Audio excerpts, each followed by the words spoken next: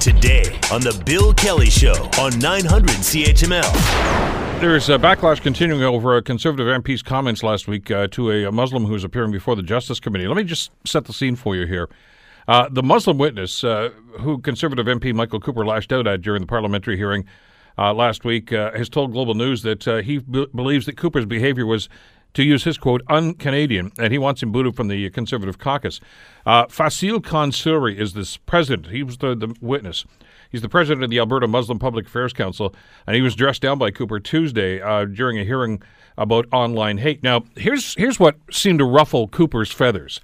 Suri said during his testimony that online history of Alexander Bissonnette, who of course was the mosque murderer in Quebec City, was sentenced to life in prison for that.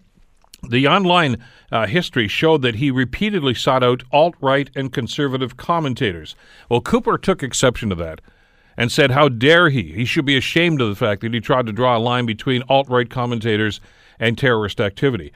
And for that, he got the dressing down. As a matter of fact, Cooper actually doubled down on this by actually quoting from the manifesto from the Christchurch murderer as well and put that into the public record. For his actions, Andrew Scheer, the leader of the Conservative Party, removed him from the Justice Committee, but he still has his role as a deputy critic, and he is still in the Conservative caucus. Joining us to talk about all this is Barry Kay, political science professor at Wilfrid Laurier University, and always a welcome guest here on the Bill Kelly Show. Yeah, look, this was just silly, perhaps silly all the way around, but certainly an MP should have a little more maturity. And more than anything, I think it was just naivety, that he didn't understand the implications of what he was doing on a topic that was so sensitive. I don't know if he has said other things similarly foolish in other matters. It certainly hasn't hit the national press. If he had, I'm not sure this is a hanging offense yet. I think if something like this happened again, that indeed the party leader Scheer would understand that this guy is just bad news and has to be torpedoed. He did make the gesture. He kicked him off the committee, and hopefully he's been chastened. And I gather he's apologized somewhat. It just shows, politicians just have to be mindful of the implications of what they're saying and understanding their audience.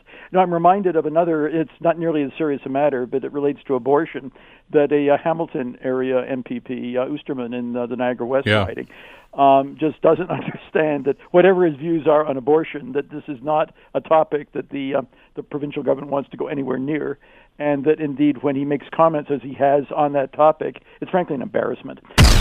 The Bill Kelly Show, weekdays from 9 to noon on 900 CHML.